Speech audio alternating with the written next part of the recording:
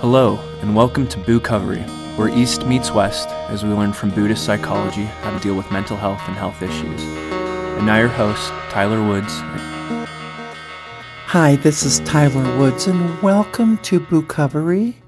Now you can visit us at buddhism.com and learn a little bit about Eastern and Western psychology and some of the positive outlooks about Buddhism in psychology. You know, I've been sitting every Sunday with a friend of mine. She was a mentor. She was the one that got me to go to college and to pursue a career of what I'm doing now. But she's dying, and she has invited us to be part of her death process. My partner and I bring nourishing soups and foods for her to eat, and we talk about life and death. And it's been a joy being with my friend, and it's been difficult because I know her life is ending. And she says to us, "We're not getting out of here alive," as if she's reminding herself of this very difficult fact. No one gets out alive. She knows her time is limited. Death is undeniable and inescapable. Still, we struggle and feel the emotions of watching someone die, and that person watching their own selves diminish. And in the last moments, they may begin to understand how important life is and how fast it goes by. This last week when I sat with her, I was stricken with how she looked. She had gone downhill drastically. And she even called and warned us that her brain was malfunctioning. And of course it is. She's dying of brain cancer. But it's interesting through all this that I have this mentor who's like a Buddhist teacher to me, and she's teaching me right now how impermanent life is and that we all die, and how interesting that that lesson is coming in so hard right now. We have to come to terms with our death, and she tells me to remind ourselves of this daily. My mentor does, and she says, life is impermanent and we're going to die. And to say that to yourself until you can accept it. And not only do I remind myself that life is impermanent and we're all going to die, there are people around me that are showing me by doing so. Life is impermanent. Think about that. Is that a depressing thought? I mean, really, technically it shouldn't be, because knowing that we're all going to die perhaps could mean we all could live more fully. Because look, you don't know how long you have to live. You could die tomorrow. So why not make the most of your life? And this is just a reminder of it. It's not about dread, rather having the insight to live fully. It means looking at your life, your flaws and your joys and your defeats. No, life is not forever should make us want to be the best we can all of the time with the life we have. And I get it. I know it's hard to think about dying. I'm going to live great today and do all these things because I could die tomorrow. It's not something we say every single day. But here's the thing. I'm learning more and more and becoming more conscious and trying to become more familiar with death and dying to overcome my fear and even help others overcome their process of fear. And when you think about impermanence, such as death and dying, maybe you won't be so terrified by it. Think about the fact that your body is just a loner and your soul moves on. And I look at my friend who had me and my partner do her farewell letter and her thank you letter to everyone. And I saw how sad she was that her death was coming so quickly. Yet she says she has no regrets, not any real regrets, but her biggest thing is to remember just how quickly time goes by. Pretty much a lifetime happens in a bat of the eye. Now, I was quiet and thoughtful on the way home from seeing her that particular day. That was just a few days ago. And I was thinking, I'm going to miss her. And even though I know death is inevitable, I weep for the person who I'm going to miss.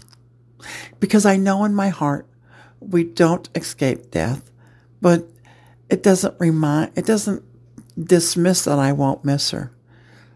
And I again am reminded that death is going to happen. You know, it reminds me of one of my favorite Buddhism stories about death, where there was a woman who came to the Buddha carrying her dead child. And she was pleading with him, please, please bring my child back to life.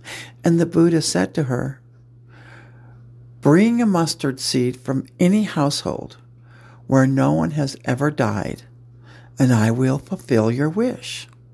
So this woman runs madly through her village, and she's going from house to house, from house to home to every place. And she could not find any household in which no one had ever died. So she couldn't get the mustard seed. But she did realize one thing, and that is death will always happen. Accepting someone you love that has died does not mean that you'll be sad for the rest of your life, though. It doesn't mean that you won't suffer either.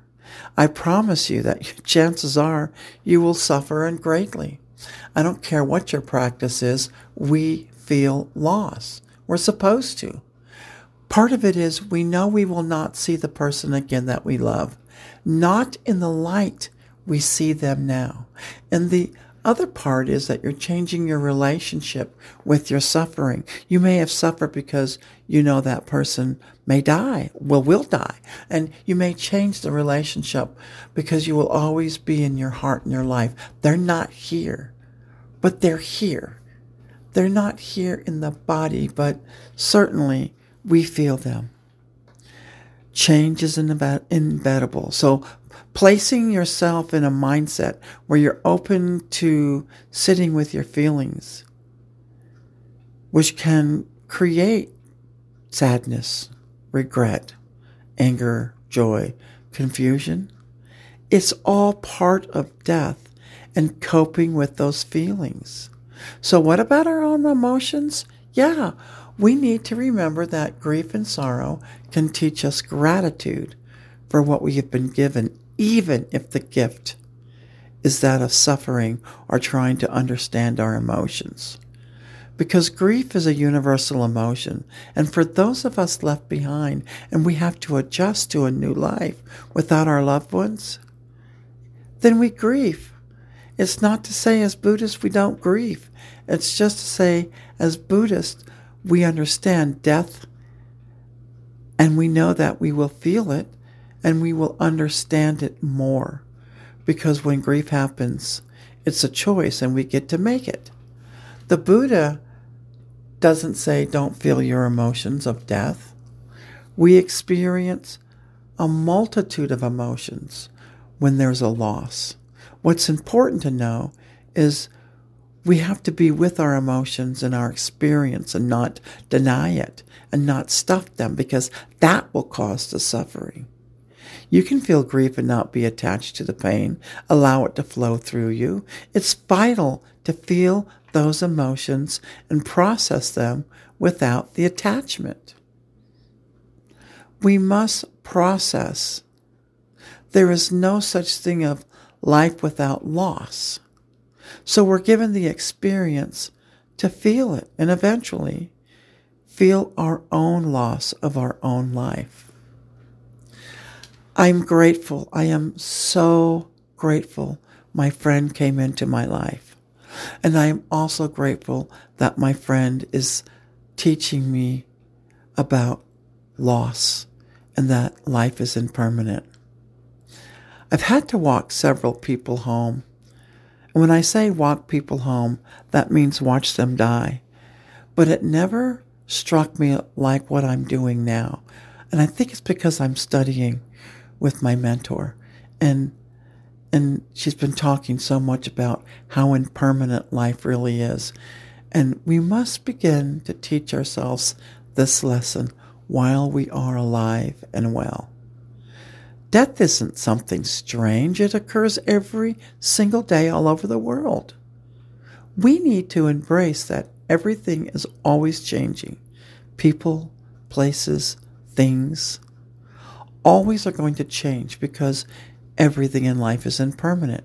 And when you realize this, and that even includes life, then you have a better understanding, which can create less fear about death and make you understand your grief and sorrow. And by accepting this, we can learn and suffer less, which really will lead us into a more meaningful life. Well, I guess soon I'll be saying goodbye, old friend. I'll see you in another life. But for now, this is Tyler Wood saying, walk in peace.